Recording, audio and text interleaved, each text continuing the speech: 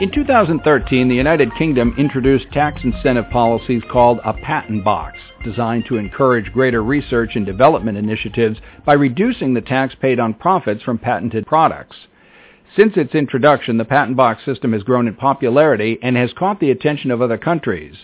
This summer, the U.S. House of Representatives introduced a plan that would offer similar tax breaks to U.S. companies. Finnegan partners Philip Cupid and Aaron Capron join us to discuss the patent box system and how it may impact innovation for U.S. companies. Philip, will you provide us with a quick history and description of the patent box system in the United Kingdom? The patent box was introduced in 2013 and provides a reduced rate of corporate tax on the profits derived from patented inventions. Now, the rate of tax that's payable under the patent box is 10%, which compares quite favourably to the usual rate of corporation tax in the UK, which is 20%. In order to take advantage of the patent box, there are a few conditions that a company must meet. First, and this may sound obvious, but the company has to have a patent. As its name suggests, the patent box only applies to patents and not to other forms of intellectual property. However, not all patents are eligible for the UK patent box. Only patents granted by the European Patent Office, the UK Intellectual Property Office, and the national patent offices of certain European countries qualify. In particular, United States patents do not qualify for the patent box in the UK. In order to benefit from the patent box, the company who is seeking tax relief must either own the patent or be the exclusive licensee of the patent. Also, the company seeking tax relief must have contributed to creating or developing the patented invention, or if the invention was created by another company, then the company seeking tax relief must be actively managing the patent.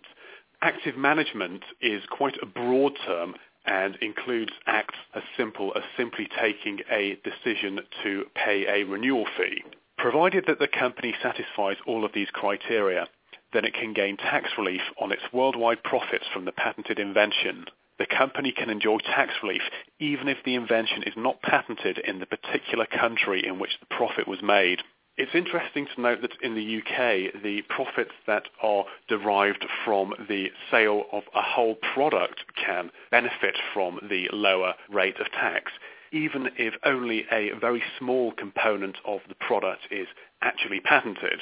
Overall, the UK patent box is a very generous system, and indeed some other countries have complained that the UK patent box is rather too generous, and so this scheme has been subject to a lot of international scrutiny in recent years. As a response to this, the UK system is to be revamped in order to make it less generous.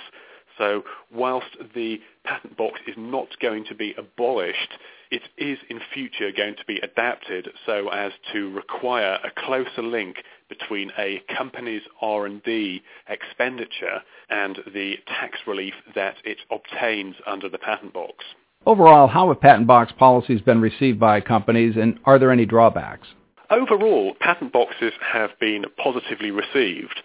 So taking the UK, for example, it was initially thought that the patent box system was set up only to benefit large pharmaceutical companies. But in practice, a much wider range of companies have benefited from it. I've spoken to much smaller companies in a whole range of industries who have been able to reduce or even eliminate their entire corporate tax bill simply by using the patent box. In some cases, the money that companies have saved through the use of the patent box has even outweighed the cost of obtaining a patent. And we found in the UK that the patent box has given some savvy companies an extra incentive to protect their IP. However, using the patent box is not necessarily the best way for every company to reduce its tax bill. And so companies do need to seek advice from an accountant before they go down the route of using the patent box. Aaron, what are the differences and similarities between the current patent box system in the UK and the innovation box legislation being proposed in the United States? I'm going to start with some of the differences first. While the UK Patent Box is more directed to utility patents, as Philip discussed earlier, U.S. Innovation Box is much broader as it covers other forms of IP. Besides utility patents, the U.S. Innovation Box covers income from profits derived from other forms of IP, such as inventions, formulas, processes, designs, patterns, or know-how.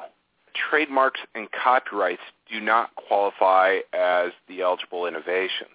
U.S. Innovation Box in its current form would also cover income from profits derived from motion picture film, videotape, computer software, or any product produced using the intangible property that we identified earlier. The U.S. Innovation Box is more expansive in the range of innovations covered.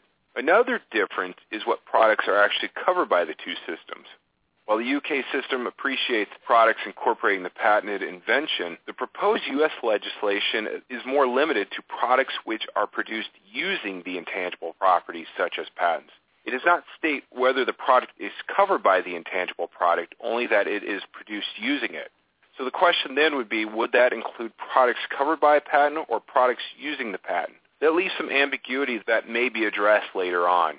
Another important difference is where the eligible R&D takes place. For the UK Patent Box, the R&D can take place anywhere in the world as long as the UK company owns the patents and actively manages the patent or the product covered by the patent. In the United States, however, the R&D must be in the United States. Now, moving on to some of the similarities between the two is that they are not limited to patents from their respective regions. For example, for the UK Patent Box, UK company can benefit if it owns or exclusively licenses in patents covered not only by the United Kingdom Intellectual Property Office, but also patents issued by the European Patent Office and some other countries that Philip mentioned earlier. For the U.S., it does not specify where the patents come from, only that the R&D that generated the patents come from the U.S. The U.S. Innovation Box in its current form could include Chinese or European-based patents as long as the research and development behind those patents occurred in the U.S. And finally, should a patent box system become an option in the United States, what are some things that companies should be thinking about right now? Well, based on our experiences in the UK, companies should give extra consideration to patenting their new inventions. Companies might wish to obtain patents that they wouldn't ever consider enforcing or licensing, just so they can take advantage of the innovation box. And similarly, companies might wish to consider paying maintenance fees on patents that they would otherwise have abandoned, if only so they can have those patents to take advantage of the innovation box. If the U.S. Innovation Box is amended or clarified to include products covered by patents, I would agree with Philip regarding the steps that he pointed to earlier. I would suggest that companies should also consider analyzing their products in view of the patents. If a product does not have a patent map to it, the company should consider filing continuation in parts, or reissue applications to make sure that the product is sufficiently covered. While the qualifying IP includes innovations other than patents, such as inventions, formulas, processes, designs, patterns, or know-how, companies may find it easier and safer to map patents to the products. The reason is that many of these other types of IP could be considered or be correlated with trade secrets.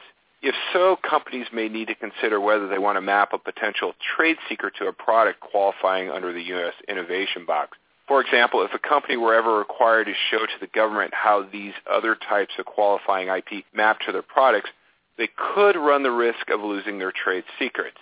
Patents, due to their public nature, could be the easiest and safest option for the mapping. One of the areas that we have not talked about yet is that the current form of the U.S. Innovation Box allows a U.S. parent company to pull back qualifying intellectual property from a foreign child entity on a tax-free basis. Keeping that in mind, companies are going to have to evaluate whether it makes more business sense to have that intellectual property in the U.S. or with that foreign child entity. For example, the U.S. Innovation Box covers income from profits derived from the sale and licensing of qualified IP. Would the company benefit more if that was affiliated with the U.S. parent company? That's a question that the company is going to have to dive into and look at. And based on its current form, the current computation considers domestic research and development spending over the previous 5 years. So companies could shift their R&D to the United States right now to get the full benefit if the law is enacted in its current form. Our guests have been Philip Cupid and Aaron Capron, attorneys at Finnegan, one of the largest IP law firms in the world. For more commentary on intellectual property news and issues, to listen to other podcasts, and to receive additional information on the firm, please visit www.finnegan.com. Thank you for listening to this podcast from Finnegan.